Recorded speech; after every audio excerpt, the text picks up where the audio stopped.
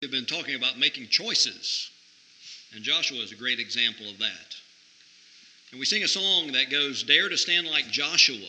That's because of the choices that he made. Sometimes, we get so busy and life is in such a tizzy. And we say, we've got to do this, and we've got to do this, and we've got to do this, and we've got to do this. And really, we don't have to do any of that. It's that we choose to do that. And sometimes I don't think we really understand in life that because of the choices that we make life a lot more difficult than it needs to be. And a lot of times we get our priorities all messed up. I know that certainly happened to me. And we've talked about making these choices about being happy or sad, how we treat other people, being a friend, being an enemy, having a good or a bad reputation, or how to deal with mistakes. And I didn't plan it this way, but it's just the way it worked out today. I'm talking about a taboo subject, your money and your time. They just sort of all came together in the next 3 points, so I'm just going to let them all be together there. And the first thing we want to talk about this morning is the choices we make with how busy we are with secular affairs. Yeah. Sometimes we are so busy. Someone may ask a young mother, what's your day going to be like tomorrow? Well, first thing I do, I got to get up, I got to go to work, and after I get off work, I got to take Sally to soccer, and I got to take Johnny to basketball, and after that, I've got to go to my mother's house, and after that, I got to go home, and I got to get ready for tomorrow, then I got to go to bed. And the fact of the matter is, she didn't have to do any of that. Those were all choices. And we make decisions with how busy we are with secular affairs. We had a rule at our house. Maybe you do too. The kids were young growing up, you can only do one extracurricular activity. Because we're not going to run our lives running all over creation after you with doing all of this stuff. There are other things we've got to do in life too. And just with them having one thing each ran as crazy just as that was. And some kids have all sorts of things going on. I don't see how people do it. We make decisions with how busy we are with secular affairs. And I want to look at some very basic scriptures. There's no new scriptures here. You know these scriptures backwards, forwards, and you know them as well as I know them, but I want us to look at them, and this is more of a lesson to meditate upon and to think about. It's not really to learn something new. If you would look with me over in Matthew 6, and beginning in verse 25, Verse 25, and you know the scripture so well. Jesus is talking here, the Sermon on the Mount. And he's talking about you can't serve two masters. You can't serve spiritual things and worldly things. You can't serve God and mammon. In verse 25 he says, "For this reason I say to you, do not be worried about your life as to what you will eat or what you will drink, not for your body as to what you will put on. Is not life more than food and the body more than clothing?" Jesus is saying, is not life more than chasing after these secular affairs? Now, we got to eat, and we've got to put on clothes. We've got to clothe ourselves, but that's not what life is about. And that's not what we're to be worried about. That's not what we're to be concerned about. There are things that are much more important than that. And then drop down to verse 31, as you know so well. "Do not worry then, saying, what will we eat, or what will we drink, or what will we wear for clothing? For the Gentiles eagerly seek all these things." In other words, worldly people, they're concerned about that. They're making all sorts of choices. That's where their priorities are. Don't be like them. Our priorities are somewhere else. Our choices are based upon another set of priorities that are different from the world. Now, the problem is, we like doing the things that everybody else does. And we want to go, young folks, to just as many movies as all of your folks at school, and you want to go out to eat just as much as everybody else at school. And the same for us adults. We want to do the same thing that everybody does at work, but we can't do that. We've got to make different choices. Why is it that folks in the world recreate so much on Sunday and don't go to church? We cannot expect to get in as much recreation as everybody else because our choices are totally different. And so Jesus says in verse 33, so seek first his kingdom and his righteousness, and all these things will be added to you. Our choices, our priorities, and our balance in life is important and different from the people in the world. We cannot focus all of our time and our energy on secular affairs like the people in the world. We can't do that. We manage our time differently and make different choices, and the balance that is in our life is different. We can't compare ourselves to people in the world, and if any comparison is going to be made, it's got to be with those who are Christians. And when we have courage to put God first in our life, then he'll take care of all these other things. I've told you before, I've been thinking about it quite a bit this week. Beth and I both had changed jobs so that we could serve God the way that we wanted. I was in a job and I just couldn't go to church like I wanted to, and I just had to get out of that. So I made some career changes, and I can just imagine now that I've got a couple of daughters that are married, I've got a couple of son-in-laws, counted the adopted grandchildren, I've got 3 grandchildren. And Beth and I were going to get married. I had just changed jobs. I had a very unstable job, and we were going to get married, and I can just imagine what her parents were thinking because they didn't know me from Adam. But I had done that because I couldn't serve God the way I wanted to serve God, and I was going to change jobs and, just trust in the Lord and going to deal with it. And to tell you the truth, my faith was really being tested. Because how am I going to support this other person? I don't care if I hurt myself, but if I hurt Beth because of my decisions, it's going to be hard for me to live with that. But I was trusting in the Lord.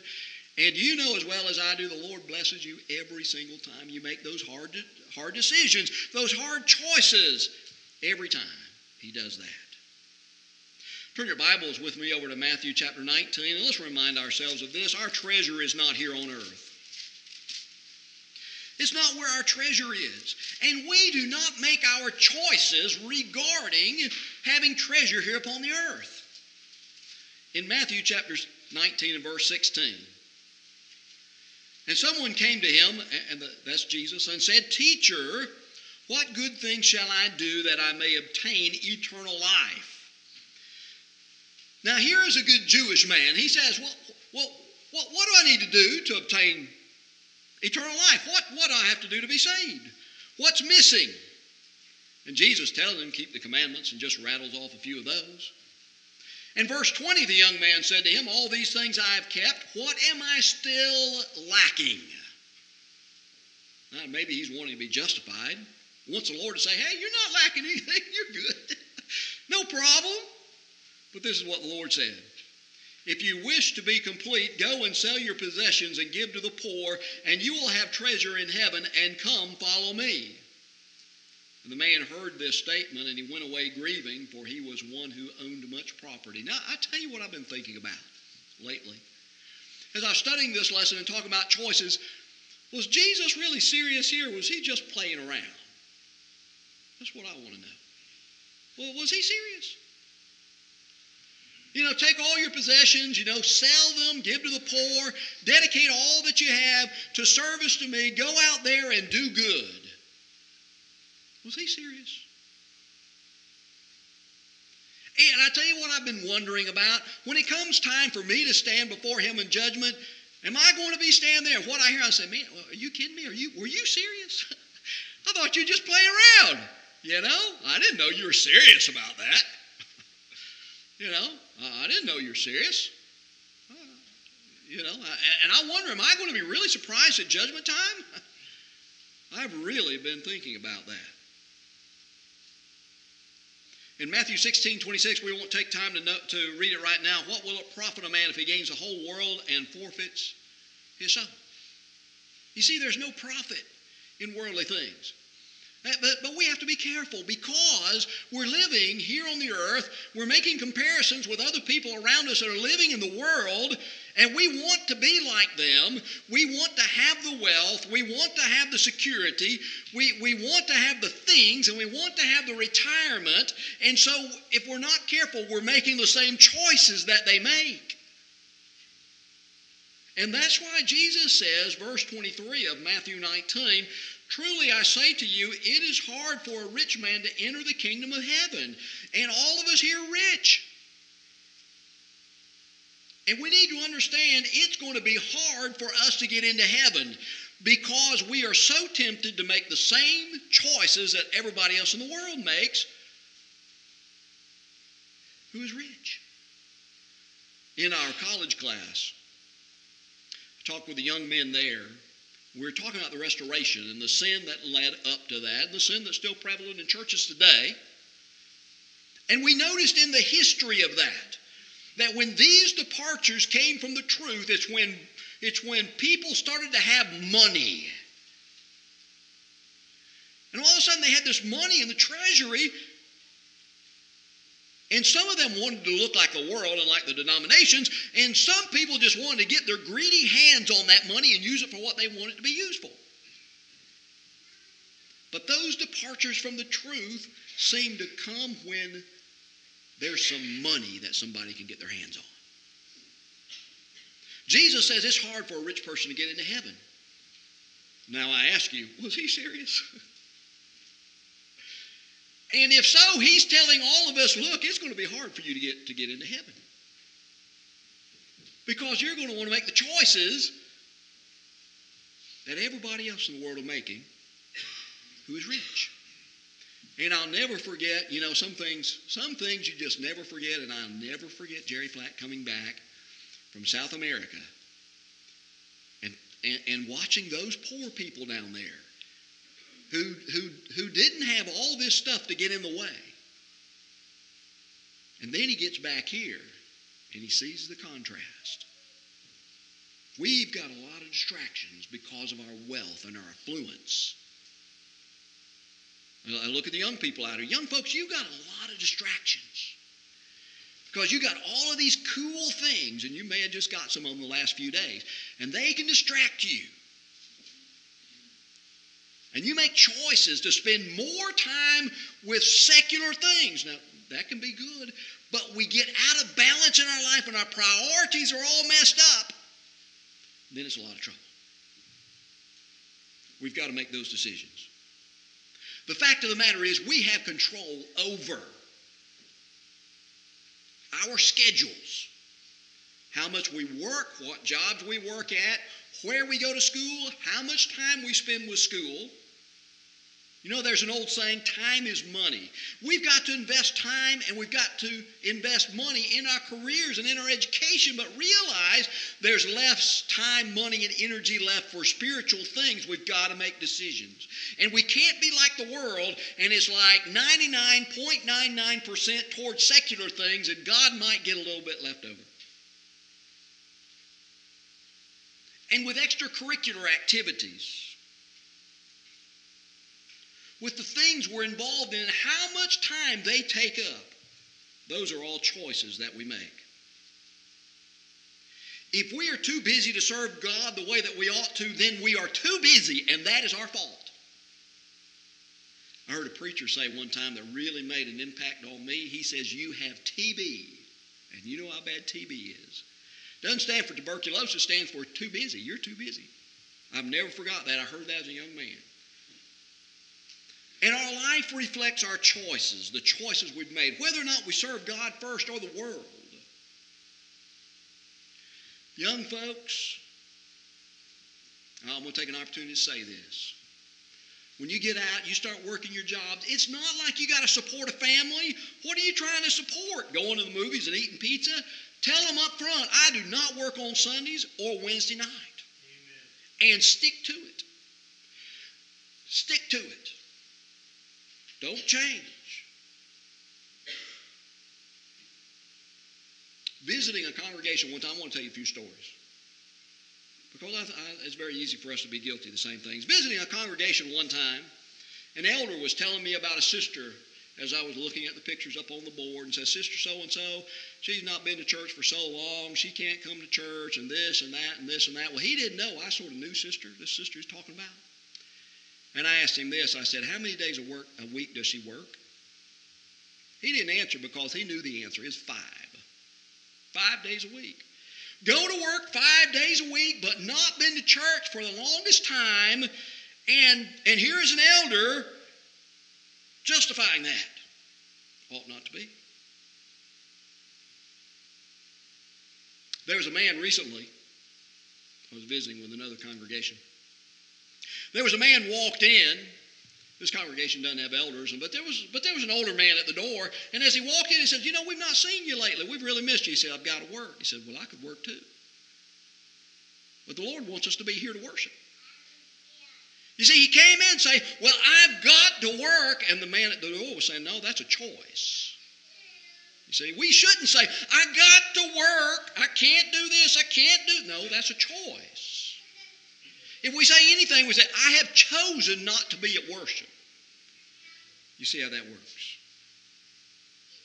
As Christians, faithful to the Lord, we work hard to make the right choices. And I tell you what, it is hard. And the Lord was right. It's hard for rich people to go to heaven because our choices are a lot harder than poor people that don't have any money. They can't choose to go to the movies. They don't have money to go to the movies. They can't choose to go out and eat pizza. They can't afford a pizza. They can't choose to stay home and watch pay-per-view on surround sound because they don't have cable, they don't have pay-per-view, and they don't have surround sound. As rich people, we are really tempted to be like the world. And we work hard to make the right choices and to have the right balance in our lives so that we do not neglect God and do not neglect serving Him. We work hard to make the right choices. It is a choice how busy we are in secular affairs. Along with this, we make a choice with how spiritual we're going to be. If you've been around very long, lived very long, as I have, you know from personal experience, you cannot be so busy doing so many things and still be as spiritual as you need to be. Spirituality takes time, work, and energy. It's not something that we can just sort of do on the fly without putting any time or effort into it. Perhaps you are like me. I've gotten so busy sometimes, and now that was my choice, that I feel myself getting weaker and less spiritual. Maybe that's happened to you sometime also in the past. And we've got to control that and make sure that does not get out of control. We make choices. In Psalms, Psalm 90 and verse 12, Psalm 90 and verse 12, David says, so teach us to number our days, that we may present to you a heart of wisdom. Now there is some benefit in numbering our days and realizing, I'm not going to be around here forever, that my time is limited, and so I better have my priorities lined up. Maybe you've been through an exercise. If you had 1 week to live, what would you do? And I know some things aren't practical with that exercise. Well, I'd quit my job. Well, that's not practical. But it helps us to think about, are my priorities really where they ought to be? Am I really doing what I ought to do? When we number our days, this helps us to be wise and to understand the choices and what choices are important and to understand our priorities. We can spend so much of our time and our energy that there is little or none left for God.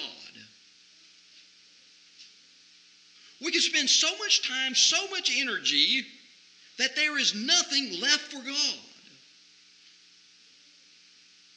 As Christians, our choices and our priorities are such to put God first and to give Him the first allocation of time and energy. Sometimes on Saturday evening, somebody will say, you want to go do something on Saturday evening? I don't want to do it on Saturday evening. Why? Because if I get in at like midnight, 1 o'clock, Saturday evening, Sunday morning, I am not ready to worship God. I can sit in the pew, and I can even manage to keep my eyes open, but I'm not worshiping God. My first allocation is toward God and to doing those things. Satan wants us to be so busy that we don't have time to be spiritual. He wants us to be running around with like chickens with our heads cut off. I'm sorry if that offends someone. That's an old expression from the old days for me. He wants us to be running around going so crazy that we do not have time to be spiritual. There was a few years ago a dear friend of mine, a lady married to another friend of mine. I was visiting their congregation where they attended. I was teaching a lesson similar to this. And after the lesson later on, I think we're eating lunch or something like this, she commented afterwards, not only do we have to worry about our finances, but we also must worry about our energy, the energy that we dedicate to secular things, or we will not have energy for spiritual things. That's true. We can run ourselves ragged and not have energy to do spiritual things. Unfortunately, just a couple of years later, she did exactly that. She divorced her husband, has little contact with her children. She put the world first. She is somebody important in the world. But she left God to do it. And my heart aches that she did this very thing. Chasing a career, going to school, moving up in her career, left God and her family. She's got a great job, but I don't think she has God. What does it take to become spiritual? I want to just review this with you really quick. If you'll turn over to 2 Peter chapter 1. And I know that y'all know this, and young folks, I know y'all memorized this recently. But I want us to look at this, and I want us to realize it takes time and energy to be spiritual. Peter says, now for this very reason also, applying all diligence to your faith, supply moral excellence, and in your moral excellence knowledge, and in your knowledge self-control, and in your self-control perseverance, and in your perseverance godliness, and in your godliness brotherly kindness, and in your brotherly kindness love. For if these qualities are yours and are increasing, and I'm going to tell you something, it takes work to increase in these areas of life. We can't do it dead tired, can't even think straight come the end of the day, and getting up so early in the morning and hitting the road and running, we have no time for anything. We cannot increase. As a matter of fact, my experience is I decrease. How do we do this? In chapter 1, verse 3, through the true knowledge of God, through spiritual maturity. That takes time and energy. Being devoted to prayer, Romans 12:12, that takes time, that takes energy. Not forsaking the assembly of the saints, that takes time and that takes energy. For many of us, doing the things of life that are necessary, such as feeding ourselves and clothing ourselves and going to work, spending time with the saints, assembling with the saints, leaves almost no time for anything else. My recreational activity used to be boating, and I've not done that for a long time. Sometimes the kid, as a matter of fact, Dawn just recently bought me a little toy boat. She says, this is my IOU. If I ever get rich, I'm going to buy you one of these, I said, well, I hope it's bigger than this one. But, I told her, I said, Dawn, I look at my life. Even if I had a boat, when would I use it? What am I going to? Sometimes people, and this was a hard lesson for me to learn with my work with the Lord and with the church. They say, why don't you do this? I said, well, that would be really good, but what would I have to cut out to do that? I'm going to have to cut something out to be able to do that. You think about it. Just take the necessity of going to work and sleeping, feeding yourself. How much time does that really leave in a week? I did the math, and I was pretty conservative with things. That leaves 48 hours a week. That's 48 hours a week for recreation and talking on the phone and taking care of the kids and all. That's just not a lot of time. Well, you take the time that we spend here and the time necessary to come together and do the job that we ought to do and to be prepared. The way I figured it up, maybe you want to figure it up, is that of this free time that we have to take care of the kids, is that 25 to 30% of that's taken up just assembling with the saints. That is a bunch. That's a big chunk. You add in our personal Bible study and our prayer and our meditation, that to me, with my calculations being extremely conservative, was 30 to 35% of what's left over after we go to work, after we sleep, after we feed ourselves. 30 to 35% of that, just conservatively, is going to be taken up with being spiritual. And that does not leave a lot of times for taking care of the kids. We're going to have to work hard. As Christians, we do work hard. We work hard to make the right choices and to have the proper balance that we need in life, and so that we grow spiritually. And there are going to be some hard decisions to make along the way to do that. Third thing I want to talk about, and the last thing, is we also make a choice how much work we do in the kingdom. You see how this all sort of fits together. Well, turn your Bibles with me over to 1 Corinthians 16. The point that I want to make, first of all, is that in the Bible, this word work is used in a few different ways. In one way of using the word, you could say that everything I do as a Christian is work for the Lord. Yes, that's true, but that's not what I'm talking about. I'm talking about the work we do for the kingdom. I want to show you an example of that. In 1 Corinthians chapter 16 and verse 10, Paul says, "Now if Timothy comes, see that he is with you without cause to be afraid, for he is doing the Lord's work." Well, that didn't mean getting up in the morning, getting dressed, taking care of the kids. We're talking about something else. And I'm talking about something else. The work that we do in the Lord's kingdom, such as personal work and evangelism and the work that we do with the congregation, that's what I'm talking about. We make a choice about that. And I know when we have young kids, life changes, and boy, a lot of that free time gets sucked out. You just don't have a lot of it. But before those kids are here, you got a lot more. And after those kids are grown up, you got a lot more. And sometimes it's hard to make the transition, isn't it? Sometimes it's hard to transition. I don't have kids anymore. I got a lot more time. There's a lot more I can do. If we're not careful, we start using that extra time to go to the movies, hang out with friends, eat pizzas, watch, pay-per-view and all this other stuff, and we don't make that transition the way that we ought to. We should evaluate ourselves in both respects. Secular, our work that we're doing for the Lord, and our secular work, and also in the kingdom. Sometimes we justify our work for the Lord in secular affairs to try to excuse us from doing the other work. So you hear a lot of times, I got to feed my family. Lord wants me to feed my family. Don't take care of your family. You're worse than an infidel. But neglect all this other stuff. So the Lord doesn't want us to neglect anything. I think about our elders and our deacons. And I'm sure they do a lot more than I know about.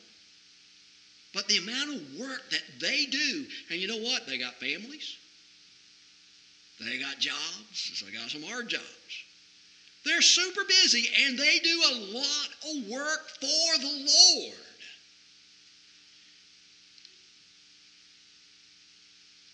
I tell you what, sometimes I question myself. I hope it's okay that I examine myself, but I do. I wonder, am I working as hard as they're working? They're busy. They are busy. And we go out here to canvass the area. Who's here? Elders? Deacons? I said, not only do they have to do what everybody else has to do, plus have all the affairs of the church, but they're out here doing this extra stuff too. My goodness. And then I just share a personal examination here. I'm not talking about anybody else here. I don't examine anybody else. And I examine my family. I'll just be honest with you. If everybody did as much work as the elders and deacons does, I think we'd have some more work getting done. That's just my personal opinion. The ladies and their benevolence, well, oh man, it's so good. Daniel taking, the fudge over to Miss Irene, These are ones I've recently heard of, and I know a lot of the other kids do a lot of other things, but she just told me about that last night, Daniel. That's why it popped in my mind. And one other, I know a lot of the ladies doing a lot of things for Fran. I mean, that's wonderful, and that's what the Lord would have you to do. Fantastic. I'll tell you about this one, though, because it recently happened. Another one from Miss Irene. She said, every time Miss Donna brings over that basket of clothes, it's like Christmas. Because she hides little things in there, little gifts and chocolate and things like that, And I know many people are out doing things, and I've said some of those before. Some of the ladies on the way to work or take their lunch break or do things, and that's exactly what the Lord wants us to do. Those things are work for the Lord, and they're hard, and we've got to do our schedules, and it makes it hard. We've got to make other decisions. There's a song, there's room in God's kingdom. There's work that we all can do. The fact of the matter is, we choose whether or not to do that. There is work for us all to do, but we choose whether or not to do that. If you would turn your Bibles to 2 Corinthians chapter 9. And I want to leave us with this thought. And this subject is very important to me personally. Because, as a preacher, it's very easy. Unfortunately, I know some people who do this. It's very easy to do that which you're supported to do and think that all of your obligations are fulfilled, and that's just not true. I've got to constantly be evaluating myself on this. In 2 Corinthians chapter 9 and verse 7, Paul here is talking about giving. And there's a number of scriptures we could go to here, but I chose this one.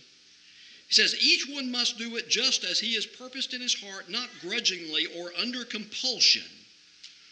God doesn't have a big stick out here making us do it.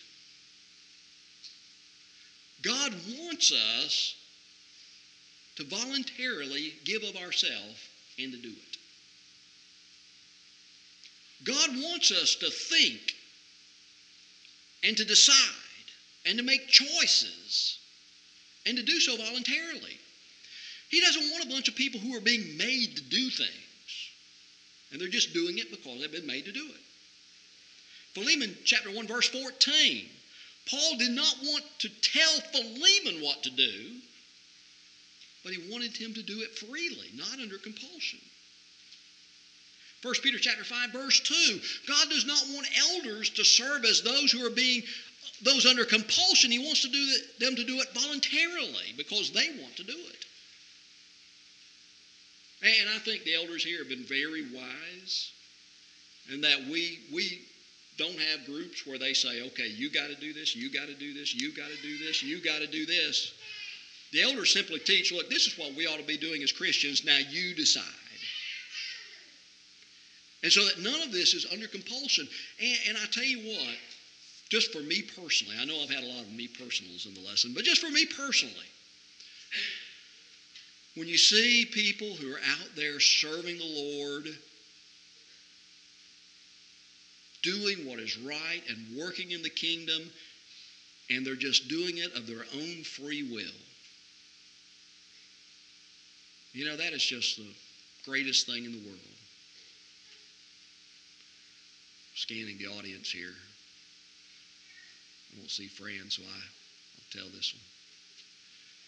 Fran, when she was here just the other, I think it's probably the last time she was here, it was like 3 ladies all doing something for her, And nobody had to tell any of these ladies anything. And I just happened to be around there and involved with one of the things. One of the ladies asked me to do something for her. And Fran just about broke down. Just to see what people are doing, and nobody told anybody, go do this, you got it, and nobody, just people saying, I choose. And that is just such a wonderful thing. And that's what the Lord wants us to do. He wants us to choose. Well, that's the lesson. Are we making the right choices? I've got to, as I tell you, I examine myself quite often. And I don't think I'm too hard on myself. I hope I'm not coming across that way in the lesson. But I just share with you some thoughts I have about myself, because if anything, I don't want to get to Judgment Day and have treated all of this too lightly. And Jesus says to me, Alan, I wasn't kidding when I was saying that. I was serious about it. You didn't take it serious, but I was serious about it. I don't want that to happen. I want to make sure I'm doing the right thing, and I'm sure you do too. So we'll extend the gospel invitation. If you'd like to get your songbook out, number 423, "'Tis So Sweet to Trust in Jesus." When we are doing our best and being honest with ourselves and evaluating ourselves and making the right choices, it's such a blessing to trust in Jesus. Because we love God and love Jesus so much that perfect love casts out fear, and there's nothing to fear. Although we want to be diligent and work as hard as we can, we want to be honest with ourselves and evaluate ourselves properly, test ourselves, as the apostle says. It's so good to come back at the end of all of that and to trust in Jesus. If you're not a Christian today, you can trust in Jesus simply by obeying his commands. What has he asked you to do? Simply to believe in him, repent of your sins. That's to choose to change, not to do the wrong things, but to do the right things. To confess that Jesus Christ is the Son of God, and to be baptized for the remission of your sins. And you too can trust in Jesus. If we can help you at all this morning, why don't you come to the front now as we stand and sing.